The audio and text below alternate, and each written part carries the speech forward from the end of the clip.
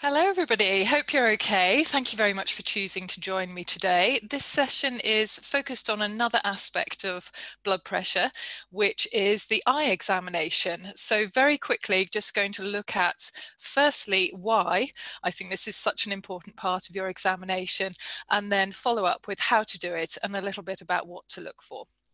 So in answer of that first question, why should we do an eye examination?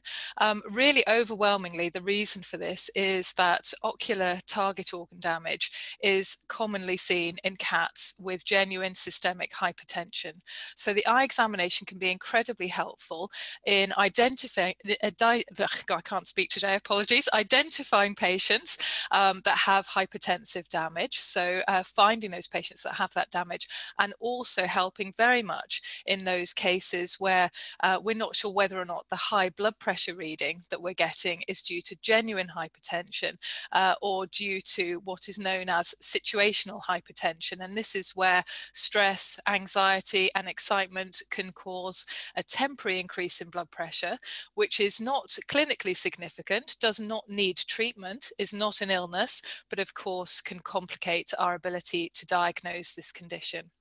So the eye examination is really helpful in underlying our diagnosis of hypertension. And just as a reminder, this is how we would define hypertension or make a diagnosis. So it's either a situation where we have a patient that has a single high blood pressure reading and confirmed hypertensive target organ damage, such as the examples I'll show you a little bit later in this presentation, or we have to show that the high blood pressure is a persistent finding, so persistently above that 160 millimeters of mercury cutoff. So next question is, how are we going to assess blood pressure in our, assess the eyes in our hypertensive or potentially hypertensive patients? And the answer to this is we're going to get some equipment, some of which you will have in your clinic and some of which you may need to invest in. So what you will almost certainly have already is a direct ophthalmoscope. So this allows you to look at a very highly magnified view of the back of the eye. What you might not have is a hand lens, and I would really encourage you to invest in a hand lens because that's going to get you a much quicker way of getting a global view of the back of the cat's eye. And as shown on this slide, there are various lenses available in varying costs. So on an inexpensive front, you can get something like the acrylic lens shown in the lower picture, which costs just over £40 when I last asked, and is perfectly fit for purpose. Or if you are a very keen ophthalmologist, you may want to invest in a more expensive lens, more professional lens, if you like, such as the Volk Pan-Retinal, which is shown at the top. And that is probably about £200 at the moment. So it is significantly more expensive. In addition to your hand lens, you need a light source. And the first thing I would say is don't use a pen torch. So a pen torch is very cheap and cheerful. You probably have got multiple pen torches in your clinic. However, most pen torches have one setting or two settings, if you like, on and off. And the on setting is very, very bright and very uncomfortable for a cat to have shone in their eye. And if you're not sure how bright your pen torch is, just try briefly to shine it into your own eye or a friendly colleague to determine whether or not it would be fair to shine that into your cat's eye. Ideally, therefore, is a dimmable light source, and the proper ophthalmologist dimmable focusing light source would be the Finhof attachment, which is shown in the top right-hand picture there. Again, reasonably expensive thing to get, probably about £200 as well. But a cheaper option, which you will definitely have in your clinic, would be to use your direct ophthalmoscope as a light source. And the direct ophthalmoscope can be dimmed, and you can set it to a small circle so that it is a suitable light source which is comfortable for the cat. In your dark room, so obviously these photos were not taken in the dark so that they were useful for you to see the positioning, but you want your room to be completely dark, blackout blinds or no windows, turn your computer screen off. Your cat's eyes will naturally dilate and therefore allow you to get a good view of the back of the eye. And that's an advantage of using this distant indirect ophthalmoscopy technique, in that the light source is by your head. As you can see, I'm holding it by the side of my head, just above my ear, and therefore it's a long way from the eye, arm's length with your arm straight, and therefore the pupil doesn't really constrict, which means that you get a good view of the back of the eye. But you do need that dark room, otherwise you may need to put mydriatic drops into your cat's eye. So you stand arm's length from your cat, shine the light towards the eye, and then adjust the angle which you are pointing yourself to the cat until you get a very bright tapetal reflection. And that's your cat's eyes on the road sort of image. So the middle picture here. Once you have that very bright tapetal reflection, you then insert the hand lens just in front of the cat's eye, perpendicular to the light source. So you've got the light source going from you towards the cat, and the hand lens just in front of the eye, perpendicular to the light source. And the hand lens, you may notice, has got a more bulgy side, and that bulgy side heads to you, so belly to belly.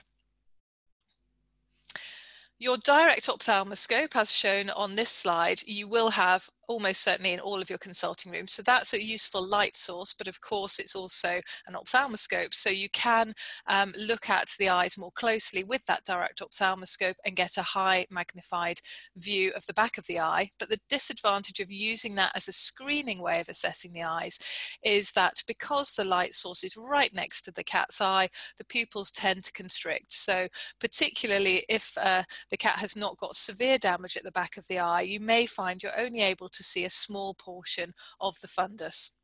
And that's why I prefer this distant indirect technique for getting you a large view of the back of the eye pretty quickly, within a minute or two, and that often you can say, yes, that looks okay, or no, that doesn't look okay. If you do see specific lesions, of course, your direct ophthalmoscope might be helpful to look at those at a higher magnification. And then if you're very lucky, you might have a panoptic, which is a sort of halfway house in terms of magnification between the two techniques that I've talked about, and gives you a very nice image, but this is quite a pricey attachment to get. I think I paid £700 or £800 for mine, so it's probably not going to be something that you'll have an opportunity to have more than one of in your clinic, certainly. There is a detailed guide to ocular examination and also a detailed guide to what to look for as evidence of hypertensive damage on the website in the free downloads section. So what I'm going to finish off with now is just a little review of what sorts of changes to look out for that hopefully will help you if you do see any patients this afternoon. Normal cat's eyes generally look like the image on this slide, so a greeny yellowy sort of background colour, fairly straight vessels. The optic disc is that white circle. There are relatively few breed related differences in the appearance of the cat's eye. The only exception to this would be your subalbinotic cats, so the Siamese and the ragdolls with the blue eyes and the pigmented points on their bodies. So for example, seal points having the brown ears, brown toes and brown tails. They often don't have a pigment layer at the back of their eye, so as well as seeing the retinal vessels, you see the choroidal vessels, and that makes your job much harder because there is a sea of red there to start with. But for every other cat, more or less, their eyes will look like this. And that means that if you do see something different, you've got a high degree of confidence that it's likely to be significant.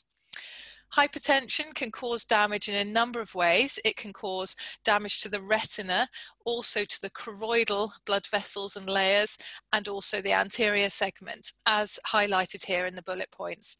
And sometimes damage in the anterior segment, so hyphema, for example, is obviously something that might be seen by a client. So you might have a client bring in a cat with blood in its anterior chamber, for example, and sometimes actually assessing the eye in more detail is impossible because of that blood in that anterior chamber.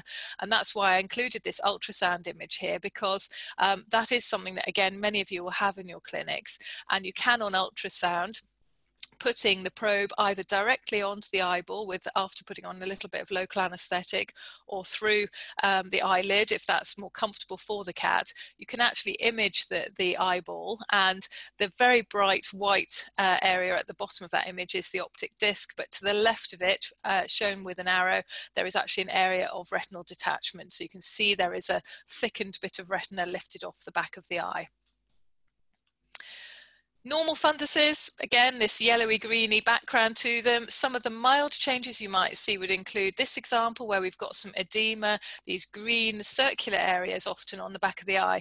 Pretty subtle, might be easy to miss in this sort of stage, but in more advanced examples like the one on the left, really you can see, wow, this looks nothing like that normal image. We've got a lot that's hazy, it's out of focus because it's closer to the camera, and that's because it is edematous or even detached.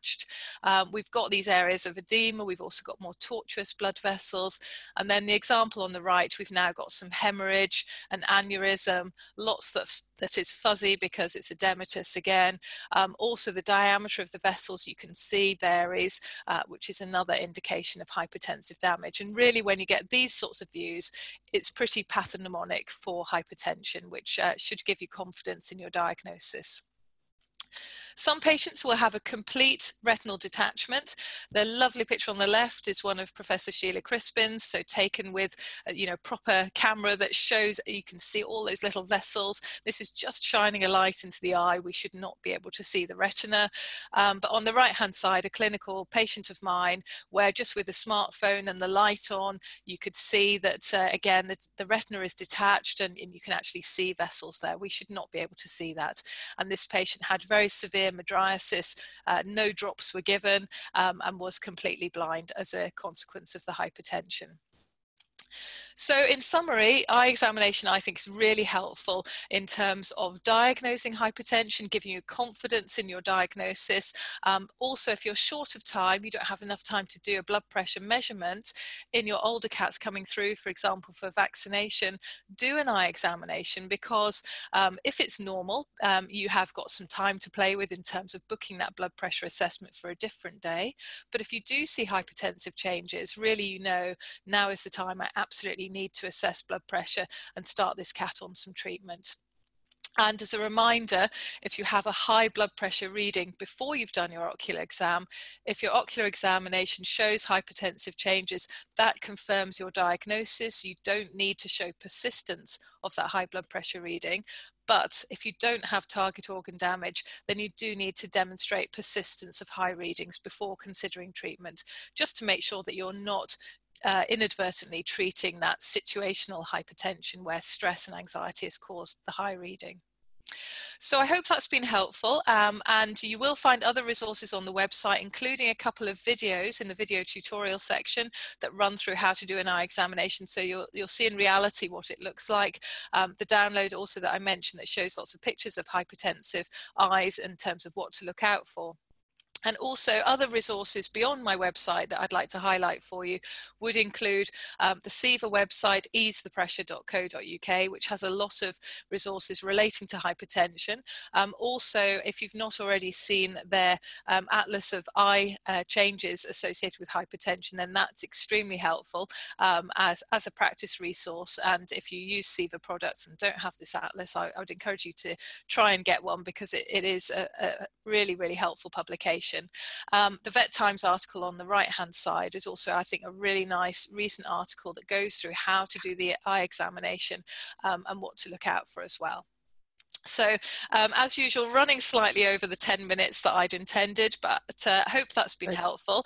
Next time we're looking at interpretation of blood pressure readings in cats, and I hope you'll be able to join me there. But in the meantime, if you have got any questions or comments, please feel free to fire them across. Thank you very much.